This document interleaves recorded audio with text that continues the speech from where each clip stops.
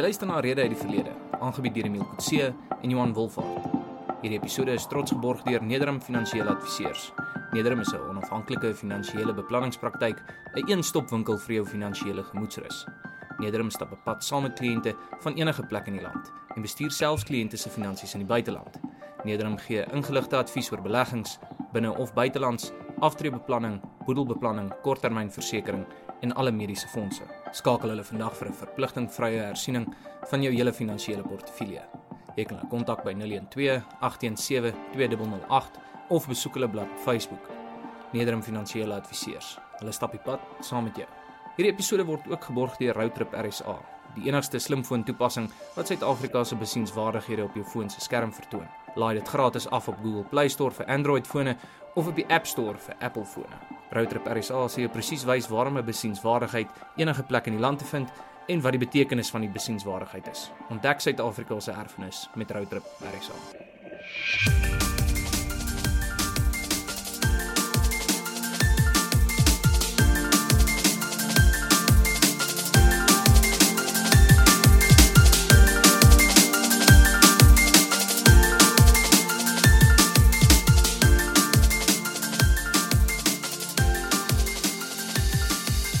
Baie welkom by Rede uit die Verlede en ek sit hierso by die NW Pretoria Huismuseum in Potchefstroom saam met my geselsgenoot Johan Wolfhard.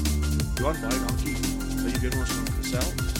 En nou hierdie is nie net sommer enige gesels nie, ons gaan nou inligting kry uit die perd se bek uit, so te sê. Want Johan, as musiekkundige het die laaste 2 maande die hele Toosius huis gerenoveer. En dit is die fokus van ons Rede uit die Verlede. Die renovasie wat gebeur het, die Toosius is, die noodsaaklikheid van die renovasie, die impak daarvan. Maar kom ons begin maar by die hooffokus. Dit is, wie was Toosius? Toosius, dis eintlik sy pennaam. Sy eintlike naam is Jacob Daniel de Tooy. Hy is gebore 1877 op die plaas Kleinbos. Sy pa was Dominee S.J. de Tooy, die bekende taalstryder, die uitgewer van Patriot, Ons Kleintjie, stigter van die eerste Afrikaanse skool. En nie net sy pa nie, maar sy ooms ook, was van die groot taalstryders geweest. So hy het in daai atmosfeer groot geword. Hy het is baie interessant hoe dit gekom het. Hy was as jongseun groot geword in die Kaap. Toe word sy pa superintendent van onderwys in die Transvaal. Hulle beweeg toe Transvaal sy maas toe in Pretoria oorlede. En 1889 is hy toe terug Kaap toe. Finansieel het die familie toe nog maar 'n bietjie swaar getrek. En toe is hy toe by 'n tweespalt gekom van wat moet hy word. Sy initiële idee was om 'n myningenieur te word. Maar toe het hy fisies siek geword en toe het sy stiefma met hom gepraat en gesê, maar ek dink, jy moet 'n bietjie daaroor gaan dink oor wat wil jy eintlik word, en hy het toe uiteindelik met die ondersteuning van sy pa en sy stiefma en van sy vriende tot die insaag gekom van, ek gaan 'n dominee word, en hy het toe gaan studeer by die teologiese skool in Burgersdorp, dominee geword, Anglo-Boereoorlog het uitgebreek, het by die kommando's aangesluit, maar as 'n Kaapse burger, was eintlik 'n Kaapse rebel, soos hulle hom gevang het, so hulle hom geskiet het. Toe sy oor see uit by die Vrye Universiteit in Amsterdam gaan studeer, onder Dr. Abraham Kuyper, sy doktorsgraad daar verwerf, teruggekom, met sy verloofde Marie Posma getrou. In 1903 word hy dominee hier in Potchefstroom, en toe in 1912 word hy toe benoem as die hoof van die teologiese fakulteit van die gereformeerde kerk hierso, die ou kweekskool hierso. Pos wat hy voltyds bekleed tot en met 1924, toe het hy sy volle aandag geskenk aan die Bybelvertaling in Afrikaans, natuurlik wat vertaal is deur die jare en in 1933 toe uitgegee is vir die eerste keer. Hy het steeds hoogleraar van teologie gebly, maar so tussendeur ook al hierdie ander werk was hy ook 'n kampvegter vir Afrikaans. En uit sy pen het geweldig baie poësie gevloei. Passieblomme by die monument, Trekkerswee, baie bekende werke wat ons almal ken, byvoorbeeld die Doringboompie. Oor die pyngedagtes, alles uit Toosius se pen gekom. Baie baie gedoen ook vir die regte in Afrikaans en soos met meeste ander tale. Jy kry dit in Engels, jy kry dit in Duits dat die grammatika, die spelwyse, al die klas van goeters van 'n taal is snaaks genoeg eers gestandardiseer nadat die Bybel uitgekom het. In daai spesifieke taal. So, presies, dit is presies wat Tosius gedoen het. Hy het Afrikaans wat ons hom vandag spel, het hy gestandardiseer danksy die Bybelvertaling. So moderne Afrikaans is eintlik hier in die Tosius huis gebore, vir die eerste keer moderne Afrikaanse skryftaal is toe hier basis vervolmaak. Natuurlik hy is oorlede in 1953 en hier in Potchefstroom begrawe. Maar nou, hierdie klinkie vir my na 'n kwaadwillige kerel nie. Lyk jy vir my dis iemand as indien daar 'n beeld van hom opgerig is dat dit enige aanstoot moet gee nie, maar dit wel het. Ja. Wat is die rede is daar agter? Want die Tosius beeld het hier gestaan by die wasgoedspruit. Daar's seker 3 suile wat uitspruit van die grondvlak af en toe is dit geskuif Potchefstroom voor die ou hoofgebou en toe is dit in die donkerte van die nag sommer weer weggevat. En ja, jy sien, kyk, daar's nou allerlei politiek ingelig en oningelig wat nou daar 'n rol speel. Jy weet, hoe brom die jongere, hoe brom die ouere, hoe piep die jongere, sê die ou spreekwoord. So, UCT studente het verhouds gehad wat hulle oor kon neel. Die studente hierso wie het hulle gehad om oor te neel is Tosius. Nou, ek begryp hoekom die beeld destyds geskuif is, dit was op 'n slegte plek geleë, is gewandaliseer, hy het baie goed gelyk voor die hoofgebou, 'n plek wat hy eintlik verdien het, want die universiteit het ontstaan uit die teologiese skool uit.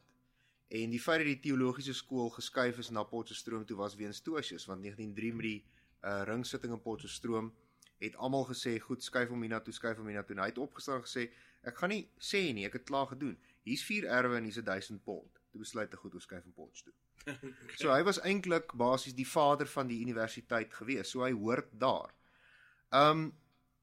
Onthou, hy was ook 'n man van sy tyd gewees, so sy siening oor politiek en ras en al die klas van goeters is kontemporêr, jy moet dit sien in 'n kontemporêre raamwerk.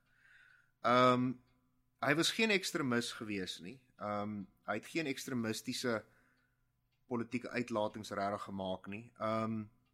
So hy was meer gefokus op teologie eintlik. Daar's bitter min eintlik wat hy te sê gehad het oor politiek. As daar iets te sê was oor politiek, het dit redelik meer binne teologiese raamwerk gehanteer, wat eintlik baie wys van hom was. Maar ek dink dit is maar half die deel dat van sy skrywe is maar bietjie verkeerd geïnterpreteer en daar's allerlei interpretasies daarop gesit vanuit 'n moderne perspektief. Ek meen, dis dieselfde konsep soos wat ons nou byvoorbeeld sê dat slawerny is 'n vreeslike ding, dit is 'n vreeslike ding, maar in die middeleeue was dit 'n norm. Maar ons evalueer as gemeenskap. So mense moet hom in daai konteks sien. Die beeld is toe nou wel weens die, en ek verstaan hoekom dit ook gedoen is, dit was 'n wyse besluit geweest, want daar is, reken ek, gevoel dat plek so die beeld skade ly, hou hom liewer veilig, en ek het volle simpatie daarmee, en hy is toe geskuif na die synodale saal van die gereformeerde kerk toe waar hy nou staan, baie veilig. So dis nou 'n kunswerk wat in die synodale saal staan. So hy is veilig, wat 'n goeie ding is. Slegte ding is hy's nou uit die oog uit. So dis vir my 'n bietjie hartseer eintlik. So mens moet dan die mense wat daai synodale saal bestuur eers nader voordat die mense dit kan sien. Ja, dis korrek, ja. En die hele idee van 'n monument is dit moet in 'n publieke oog gesien kan word. Ja, dit was die idee agter die beeld toe in 77 onthul is met Tosius se eeufees, dat dit is 'n grootse monument ter ere van wat hy gedoen het vir die universiteit, vir Afrikaans, vir die Bybelvertaling, vir teologie. En ek dink eintlik daar waar hy geplaas was die verkeerde plek, die regte plek was gewees voor die hoofgebou. Dit is waar hy tuis gehoord het eintlik. Want hy is een van die min Suid-Afrikaanse skrywers, teoloë selfs, wat 'n beeld na hom het. Ek bedoel, kom ons kyk na teoloë, die Marries het 'n beeld. Ja, nee, Dominee Marie het 'n beeld, ja. En dan, ek kan nie regtig dink aan enige ander skrywer wat nou 'n beeld wat sy gelatenis uitbeeld nie. En dan natuurlik weer die Ingrid Jonker monument by 3 Ankerbaai. Ja. Maar ek kan nie dink aan 'n D.J. Opperman of 'n Malherbe of Eugene Marais regtig monument nie, of is ek net onkundig. Maar hierso het jy die ouens by die mense in Potchefstroom met die ou man volle eerbied aan hom gewys. Ja. En dit lyk net vir my al hoe meer dat die beeld maar net 'n teiken geword vir 'n radikale politieke agenda. Korrek, vir 'n oningeligte radikale agenda. Wat vir my absoluut belaglik is. Ek meen, Cecil Rhodes, ja, ek begryp as 'n mens kyk binne historiese konteks althans, ek kan verstaan hoekom daar ongelukkigheid is oor Rhodes se standbeeld by UCT. Ek begryp dit. Maar Tosius, ek kan nie mooi begryp hoekom dit so 'n groot probleem was nie. Wel, die ander ding wat die Noordwes Universiteit bietjie gaan sukkel om verby te kom is dat goed, hy's nou verwyder, hy's nou by die sinodale saal, maar hulle het nog steeds 'n borsbeeld vir Saul Plaatjie. Ja. En dis presies dit, jy weet, as jy inklusiwiteit is 'n tweesnydende swaard. Jy het 'n Saul Plaatjie borsbeeld op kampus, maar hoekom kan daar nie 'n Tosius beeld wees nie? Dis of albei of niks. Dit is eintlik hoe inklusiwiteit moet werk, maar ongelukkig sit jy maar baie keer met sekere gedrewe agendas dat inklusiwiteit maar. En dis hoekom ek sê byvoorbeeld in Pretoria voor die stadsaal, briljante voorbeeld van inklusiwiteit. Jy het MW Pretoria is daar, jy het Andes Pretoria is daar en die Hoofman Swane wat daar opgerig is.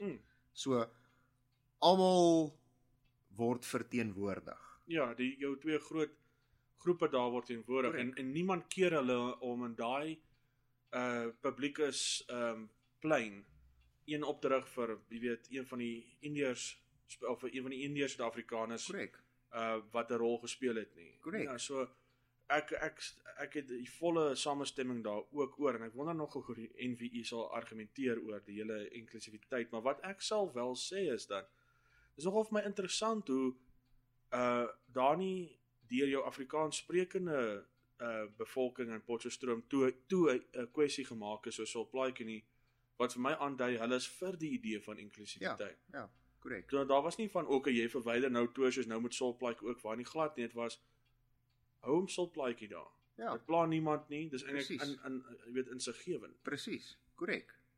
Dis die ding. Geef hy elkeen sy plek in die son. Jy sit ongelukkig, soos ek al reeds gesê het, dat jy sit ongelukkig met verskillende agendas en party mense het 'n anderster siening van wat inklusiwiteit eintlik is. Inklusiwiteit beteken to include almal, nie net 'n selekteerde groep nie. Moenie eksklusief wees. Ja, moenie 'n streep deur iets trek wat jy nie van hou nie. Sien die persoon vir wie hy is, vir wat hy gedoen het, dis hoekom hy die monument het. 'n Monument is daar vir 'n goeie rede. Saul Plaatjie het baie goeie goed gedoen. Ek meen ANC gestig, sy literêre uitset, kampvegter vir grondregte, al die goeters. Dit is monumentwaardig. Maar hy was ook net 'n mens. Dieselfde met Tosius. Tosius was ook net 'n mens, maar dit wat hy gedoen het vir die Afrikaanse taal, vir die universiteit, wat ook al, hy verdien 'n monument. Wel, ek moet ook aan dieselfde sin sê, ten minste is nog nie ver die Posma monument op die kampus ook. Maar ek dink die mense weet waar hy is nie, alhoewel hom elke dag sien. Ja, nee, korrek. Ja, dis ongelukkig die probleem. So die NVI is nie teen die idee van monumente nie. Die NVI moet seker net begin herbesin oor hoe hulle monumente gaan hanteer, want daar is natuurlik 'n paar anders soos die Wasgoed Pennetjie monument. Ja. Dis eintlik dat die amptelike naam is eintlik Studenteraad monument. Ja. En ek het nou die ander dag in die Franse Tooi gebou ook gesien die klein plaatjie wat hulle daar het vir Ferdinand Posma ook. Ja. Maar maar dis nou net die komplekse kwessie met die beeld. Ek bedoel, dit is 'n seer area wat mense nie te veel sout nou moet ingrawe. Nee, verseker nie. Want as 'n mens nou kyk na die res van die Tosius memorabilia en daai dinge, dan as jy geïnteresseerd is deur die man, dan is die beste plek om dan te gaan na die Tosius huis in Molenstraat. Ja. En daar's nie enige komplekse kwessies oor die huis op die oomblik nie. Inteendeel. Daarom nie, nog nie, nog nie. So as 'n mens wil loop waar Toosius gebly het, dan moet jy na die museum toe gaan. Ja. Nou wie bestuur die museum, die Toosius huis tans? Kyk, die 4 eerste geboue van die teologiese skool is nasionale gedenkwaardighede. Hulle behoort aan die gereformeerde kerk. Op die hoek van Eslin en Molenstraat is die ou voorbereidende skool. Dis nou die Toosius Akademie, dan is die rektorswoning, die Toosius Huis Museum. Die ou lesingssaal wat nou die gereformeerde kerk museum is, en dan die ou koshuis wat nou nog 'n koshuis is. So al 4 behoort aan die kerk, maar in 1975 is daar toe 'n ooreenkoms gemaak dat die Stadsraad kry 99 jaar huurpag op die gebruik van die huis as 'n huismuseum. So die gebou self behoort aan die kerk, maar die inhoud is deel van die Potchefstroom Museum versameling. En wat wonderlik is daarvan is dat sy kinders, Tannie Betty en Profanus, De Tooy, het nogal baie gehelp om in te samel wat daar was. So omtrent so 80% van wat nou in die huis is oorspronklik. Goeie genigte. Daar is omtrent so amper 75-80% van sy oorspronklike boekery daar. So dis 'n baie goeie beeld wat geskep word van die inrigting van die huis, soos toe die Tooi familie daar oorspronklik ingetrek het in 1912. Maar daar was toe nou 'n noodsaaklikheid vir renovasie. Ja, kyk, die groot probleem is dat baie van jou vroeë huismuseums, en dit is iets wat ek altyd vir die mense verduidelik, is dat ons sit ongelukkig met die probleem dat jare terug, laat 60, 70, 80er jare, eers hier in die middel 80s, is 'n bietjie van 'n ander, toe begin jy sekere geuiterde etiek kry van die restaurasie van 'n huis. Voor dit was dit, ons sit met die plek, hoe gaan ons dit benader? Die mense het nie regtig geweet nie, want ons het in 'n akademiese vakuum gewerk. Want ons kon nie regtig met akademici kers opsteek buite die land nie.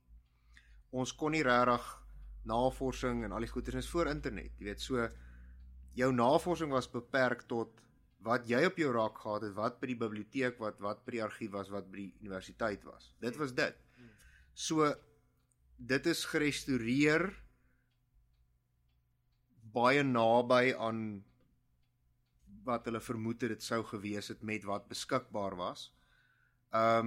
Die restaurasie moes ons nou doen, want daar was maar 'n paar strukturele probleme wat ons maar moes regmaak.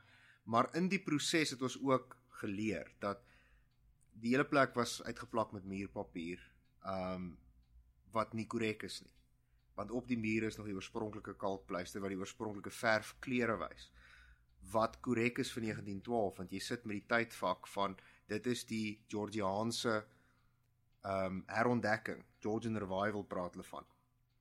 Dat hulle terug na die Georgiaanse tydperk toe.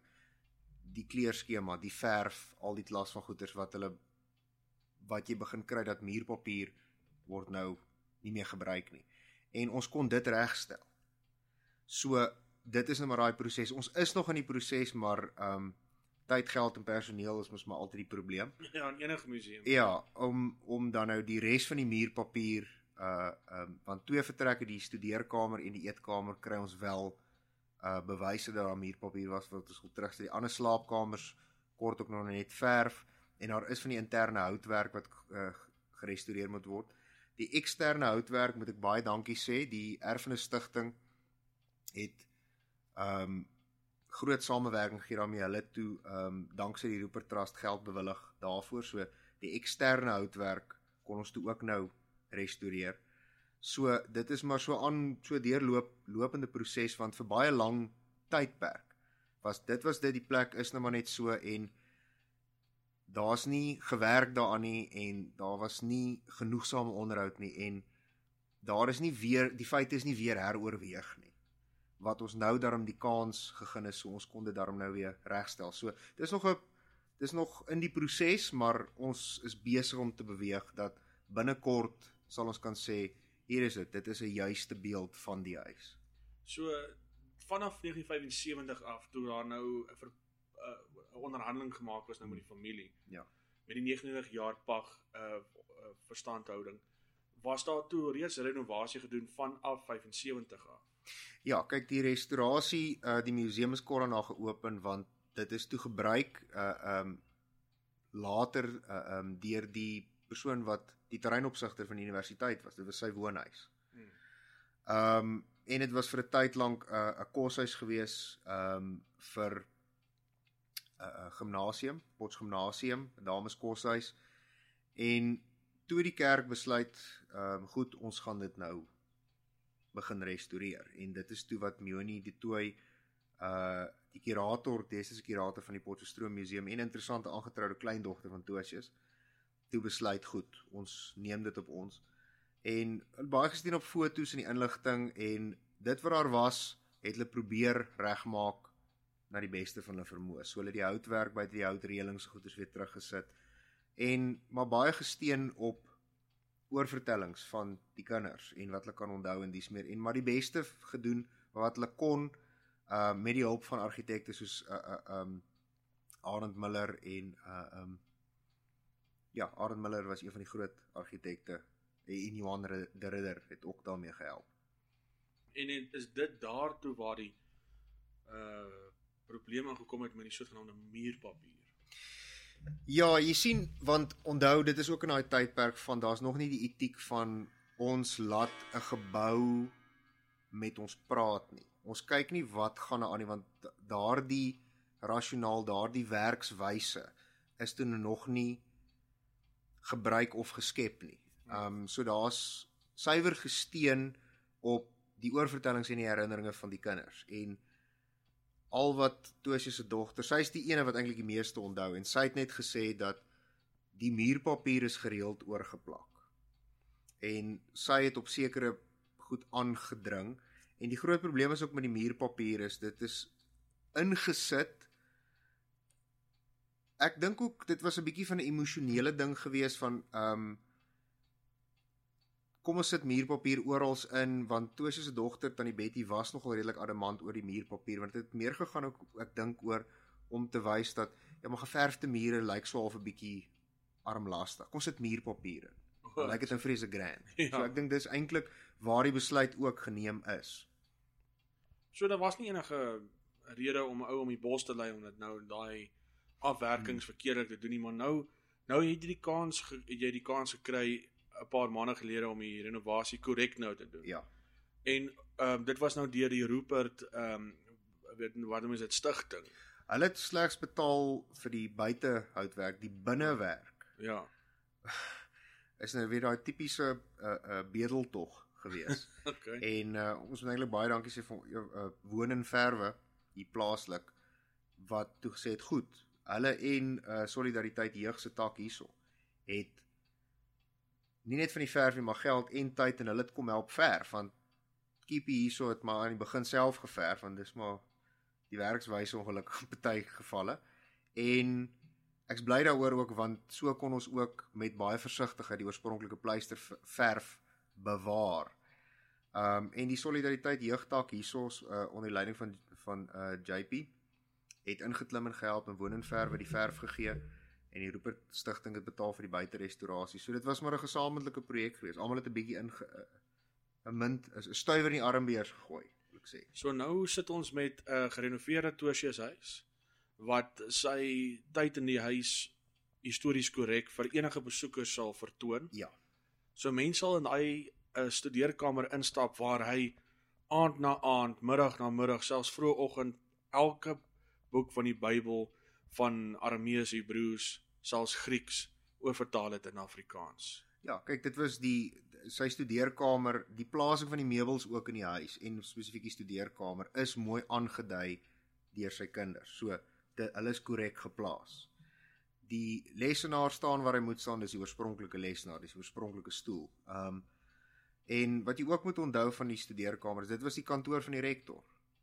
So hy het preke, hy het lesings daar uitgewerk, hy het van sy eerste digbundels Wilgerboomboogies is daar geskryf. Het hy daar aan gewerk en dit was 'n kantoor. Dit was sy studeerkamer en sy kantoor. En die Bybelvertaling is daar begin.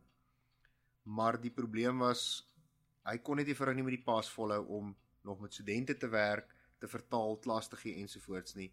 En dit is hoekom hy en sy vrou toe verhuis het na sy plaas Kreerskraal toe, waar hy die grootste gedeelte van die Bybelvertaling is daar gedoen. Maar die vertaling self is begin in die huis. In daai huis. Ja.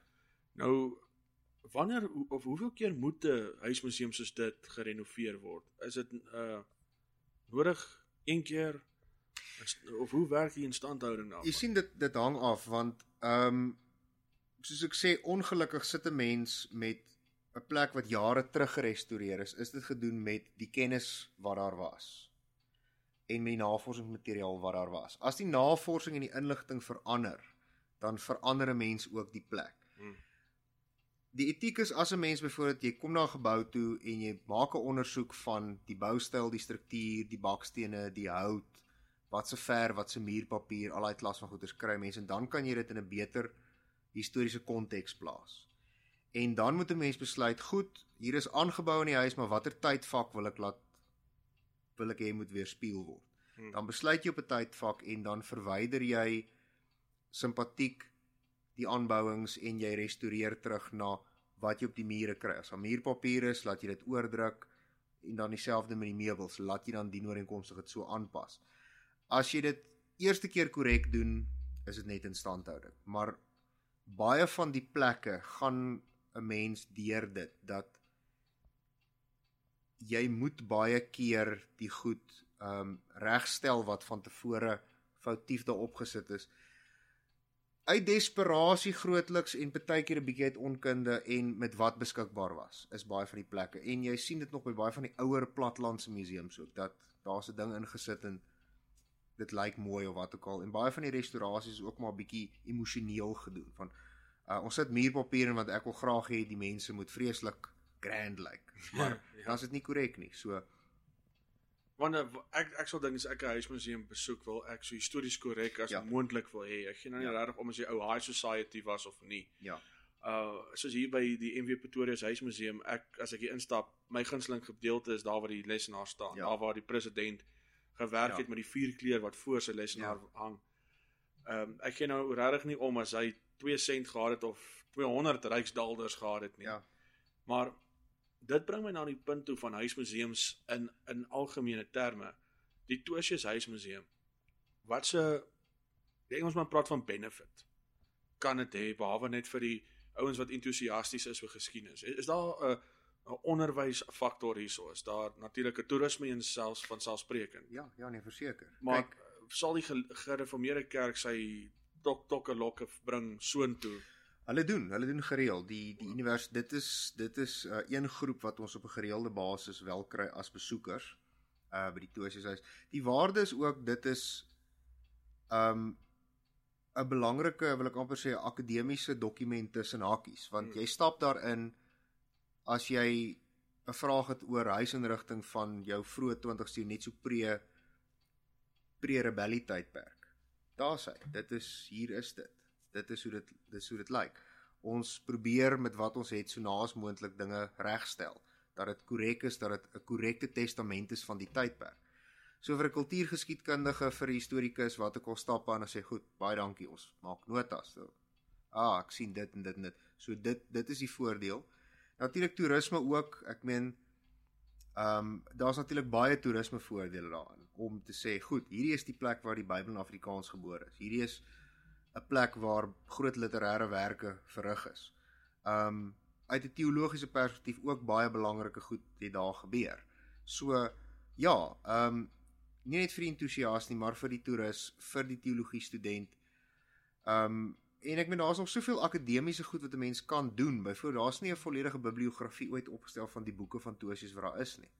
En as 'n mens dit kan doen, kan 'n mens 'n beter insig het in sy denkrigting, in sy teologie. Watter invloede hierdie teologiese agtergrond gehad het in sy digkuns. Jy weet, al daai klas van goed staan nog daar. Goudmyn wat nog nie ontgin is nie. Vir enige meestersgraad student of Presies. doktersgraad student. Presies. Want ek sit ook nou al vir aande en dink, ek weet ons fokus in ons toerisme wêreld verskriklik baie oor die buitelandse toerist, want hy bring sy pond, sy dollar, sy yen en sy euro. Ja. Maar daar is tot 'n groot mate die binnelandse toerist heeltemal geïgnoreer. As 'n mens byvoorbeeld nou kom ek vat nou 'n voorbeeld, dalk is dit 'n simpel voorbeeld of dalk is dit 'n idee vir iemand. Maar jou sogenaamde Afrikaanse Bybeltoer. Dan sluit jy in Goeie, is 'n goeie idee, die ja. Bybelmonument buite Gramstad. Ja. Waar Piet Eys sy staatsbybel gekry het van die Engelse gemeenskap van Ja. Gramstad. Jy kry dan natuurlik hierso die Tosius huis waar die vertaling begin is. Nou van my, die Kreer Kerk selfs. Ek Ja. bedoel oorkant Paul Kreer se huis. Presies. So daar is 'n goudmyn wat daar lê en nou byvoorbeeld nou met ouens wat graag, en ek weet dit op 'n tyd het dit gebeur, literatuurtoere. Ja. Dan as daar ouens wat in 'n groepie is en dan maak hulle soort van 'n pilgrimstoer na Arboretum in Oudtshoorn waar sy in Langehoven was. En ek gaan nou terugkom na 'n punt daarna toe, maar daar was ook in die ou dae het ouens huismuseums religieus nogal besoek. Jy het Jan Smuts gegaan, jy het Jan Paul Kreer, jy het MT Steyn. Jy het hulle almal so afgetik. Ja. Want jy het hulle besoek, want 'n huismuseum soos jy gesê is 'n historiese dokument. As jy daar instap, moet jy voel daai man wat eens hier gebly het, gaan om die draai enige tyd stap. Dit moet so reël voel. Dit is wat ons die ding is ook met jou plaaslike mense is dat jou plaaslike mense wat in 'n dorp bly raak tot 'n groot mate en is oral so raak maar tot 'n groot mate wil ek amper sê apaties oor wat hulle rondom hulle aangaan. Jy weet die argument is ek was 10 jaar terug daar, was 5 jaar terug, hoe moet ek weer gaan? En ek verstaan dit. Dis 'n tipiese ding wat maar gebeur. Maar jou ou wat buite die dorp kom wil graag stop. Maar die ding is ook dat jou denkrigting wil ek ook tot 'n mate sê 'n bietjie verander, want in die ou dae was dit 'n geval geweest van ons hakkie karavaan, ons gaan see toe, ons stop ons by elke huismuseum langs die kant. Dit het nou so 'n bietjie verander. Die mense as hulle nou op vakansie gaan, jaag af, gaan nou vakansie by die see en jaag terug. Dis nie meer die kultuur het 'n bietjie verander ook. En wat vir my 'n bietjie hartseer is eintlik. Ja, kyk, ek kan nou onthou, jy kry baie reisgidse. Ja. Wat baie goed is, as van hulle wat fantasties is, maar daar was jare terug het iemand 'n gids tot die museums van Suider-Afrika geskryf. Ja. En toe was fotografie en al die dinge nie altyd beskikbaar nie. So jy het nou en dan 'n ou grys en wit fotootjie van die uitstallingkie. En ag, dis te pink en pragtig. Maar daar is natuurlik 'n app wat jou kan wys waar al die monumente is. Ek dink se naam is Roadtrip RSA vir die ouens wat dit wil aflaai. Maar jy kan dit doen op Google Play as jy Android foon het of as jy iPhone het, kan jy doen op App Store, maar dit is 'n hulpmiddel. Dis nie iets wat jy dalk as jy nou by 'n gastehuis bly en jy die gids dan weet daai gids wat ek van praat is, dan het hy vir jou verduidelik in 'n synopsis weergawe. Ja. Dis wat daar is. Ja. Maar die gids het jou nie gewys om daar te kom nie. So nou dat ons in die wêreld van apps werk, is dit wonderlik om so 'n app te hê. Ja. Maar daar's nie jy sal dan moet self bietjie jou eie inligting bekom. So daar's ook 'n groot gaping vir iemand wat nou in daai gidswêreld werk. Ja. Om te kyk wat is die huismuseums van Suider-Afrika? Dan kan jy so een vir een takel. Ja, ek stem saam. Want jy het nou die Solplaatjie museum daar in Kimberley byvoorbeeld waar hy gewerk en geleef het. Ja. Jy het nog steeds ons Afrikaner ikone se huise, maak saak jy van hom hou of nie. Ja, natuurlik. Die lekker ding van erfenis is erfenis self diskrimineer nie teenoor sy besoeker nie. Presies, hy doen nie. The more the merrier. Nee, presies. So ek kan die grootste pan-Afrikanis wees met my BLFT hempie en ek kan nog steeds 'n draai kom maak by die Pretoria Huismuseum. Presies. Dis die ding. Want dis 'n publieke wat die Engelsman praat van 'n asset. Ja, presies. Publieke bate. Dis vir almal daar. Dis dieselfde met die toesies. Dis vir almal daar. As jy net nuuskierig is, kan instap. As jy regtig vreeslik belangstel, kan instap. Dit is oop vir almal. Nou, wanneer dit kom by besoekers, moet 'n mens natuurlik die besoeker se ervaring positief beïnvloed, maar jy moet nou ook natuurlik kyk na jou bate self. Ja, natuurlik. Nou, toe ek nou by C.A. Langehoven se huismuseum was in Oudtshoorn, dis dalk die een wat ek gemis het as dit kom by monumente vir skrywers. Ek bedoel daar's redelik 'n paar Langehoven bosbeelde. Ja, arbeidsgenot, ja. Ja, by arbeidsgenot nou wat nou die huismuseum is. Hulle het glaspanele ingesit in die kamers. Ek kan dit verstaan en dit het nogal redelike impak oor hoe ons dan as besoeker die huismuseum ervaar. Ja. jy voel soos 'n dokter of 'n student dokter wat kyk na 'n operasie aan die ander kant van die glas. Ja. Is dit die geval ook by Tosie se huis of word dit beplan of iets in daai? Weet jy, die glaspanele situasie en die afgekampte goeders, dit is iets uit my persoonlike ervaring wat ek nou al gesien het, dat die oomblik as jy begin duisende besoekers kry, dan moet 'n mens ongelukkig sulke goed insit om skade en diefstal te voorkom. Dit neem so bietjie weg van die atmosfeer af, maar ek begryp hoekom. By die huismuseums in Potchefstroom is dit jy meld aan by die vakkundige se kantoor en die vakkundige vergesel jou op 'n begeleide toer. Ja. Dis nie net om jou in te lig nie, dis ook om langvingertjies in toom te hou. Ongelukkig. Want daar is al gevalle gewees waar goedjies verdwyn het. Ja, ag ek kry dit gereeld, dan sê die mense vertrou my nie, as ek is nie dat ek jou nie vertrou, as ek niemand vertrou as dit kom by die huismuseum nie. Ek moet saam met jou stap, want baie keer is dit 'n geval van kyk hier, ons wil optel. Nee, moenie, asseblief. Nou hier is dalk 'n regte om die draai vraag, maar weet ons almal het tot 'n mate belangstelling in die rolprentbedryf. Ons hou daarvan om 'n goeie reeks of iets te kyk, al binge ons om. Maar ek het hierdie idee van as jy 'n historiese drama verfilm, is die huismuseum jou beste vriend. Ja, hy is, maar die groot probleem is ongelukkig dat baie mense dink, is fantasties, maar onthou, daar's 'n verskil tussen 'n rekwisiet op 'n filmstel en 'n museumvoorwerp. So byvoorbeeld 'n museumvoorwerp gaan skade kry. Jy weet, met al die ligte en al die kabels en al die goeders en iemand gaan iets omstamp en iets gaan breek.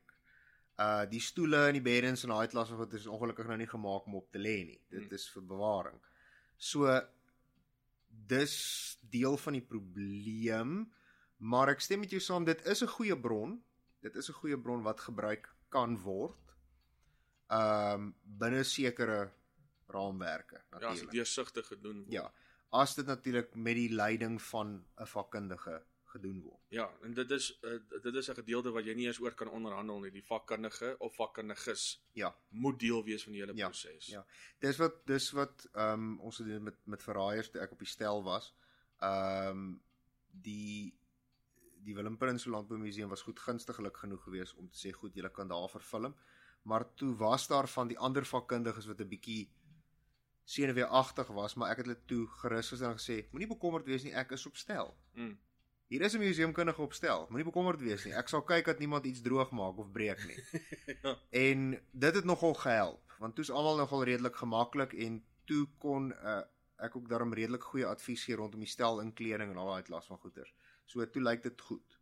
Okay, so dit is 'n bron, maar mens moenie net dink jy kan nie stop met jou waantjie en nou begin verfilm nie. Dit is maande se voorbereiding en onderhandelings en besprekings. Daar is maniere om dit te doen, ja. Okay. So met ander woorde, jou huismuseum het verskillende rolle wat hy kan vertolk en dan Tosie is nou net die nuutste, mooi gepolish, mooi afgewerkte kroondiamant in die kroon van huismuseums. Ja. En as mense dit nou wil besoek, hoe kom ons tot by die voordeur? Die ingang is in Molenstraat. Daar is binnekort hopelik 'n vakkundige daarso op hierdie stadium is 'n museumassistent daarso. So nie as daar vrae is of die mense wil graag inkom en hulle weet nie mooi hoe om in te kom of wat ook al nie, hulle kan altyd hier na my toe kom en ek sal hulle dan vergesel, wat ek nou al vir die afgelope tydjie in elk geval doen. So ek hardloop met tussen die twee huismuseums rond, so as daar vrae is, kan die mense maar hiernatoe kom vir 'n besoek. En jy is by die President MW Pretoria se huismuseum in Thabo Mbeki straat in Potchefstroom. Dis korrek, 'n blok van die Tosie se huis af. Presies, dis reg langsaan feitelik en dis natuurlik in weksdae van 9 tot 5. Weksdae 9 tot 5, ja, dis korrek, of naweke by afspraak. Ek het dit al gehad wat die mense sê, kan ek asseblief, dan sê geen probleem nie, ons sluit graag oop en vat die mense deur oor naweke. En die besoeke is gratis. Ja, dis gratis, ons vra slegs dat hulle net ons aanteken die besoekersboek dat ons net rekord hou van hoeveel besoekers ons kry en as hulle donasie wil gee, dan. En by einde van die jaarvergaderings om vir die groot kokkedoor te wys, kyk hier, soveel ouens het deur gestap. Ja. Hou die befondsing waar dit is en maak dit meer. Ja. Ek gaan hierdie gesprek aflos, dalk gaan ek ek gaan dit nou stel as 'n vraag, maar dalk is dit dalk die idee ook. Kan jy jouself indink dat die Tertius beeld dalk dan sal skuif na die Tertius Huis Museum toe? Dit is 'n nice to have. Dit sal gaaf wees, maar ek sal nie huil nie. Maar daar is sekere implikasie ook dan, want die beeld self, Tertius self, nie man self nie, maar die beeld self, het nou al so 'n brandpunt geword, dat as 'n mens na die Tertius huis toe skuif, dan gaan die Tertius huis moontlik 'n teiken word vir radikale agendas. So, totdat daai radikale agendas bedaar het, dink ek hy is op sy veiligste tans waar hy staan. So ons kan maar hoop dat wanneer die agendas geblus is en rustig raak, dan is dit dalk 'n opsie om te oorweeg. Wanneer daar redelikheid terugkeer en die mense begin onderhandel en werklik die idee van inklusiwiteit sien, dink ek dat dit sal gaaf wees, maar soos ek sê, sy plek is voor die hoofgebou. Dit is eintlik waar hy hoort. Ek sien. Johan, baie dankie. Groot plesier. Vir om saam gesels met hierdie episode van Rede uit die Verlede. En ek gaan beslis 'n draai maak by die Tertius Museum. Ek stel eintlik baie belang om dit so nou in die nabye toekoms te doen. Maar dan praat ons weer in die toekoms. 100% baie dankie, Meel.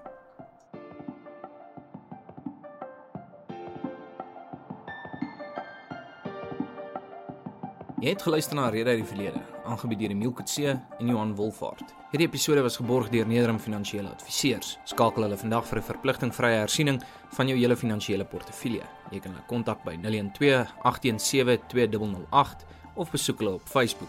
Hierdie episode was ook geborg deur Routerp RSA, die enigste slimfoon toepassing wat Suid-Afrika se besienswaardighede op jou foon se skerm vertoon. Laai dit gratis af op Google Play Store vir Android-fone of op die App Store vir Apple-fone. Ontdek Suid-Afrika se erfenis met Routerp RSA.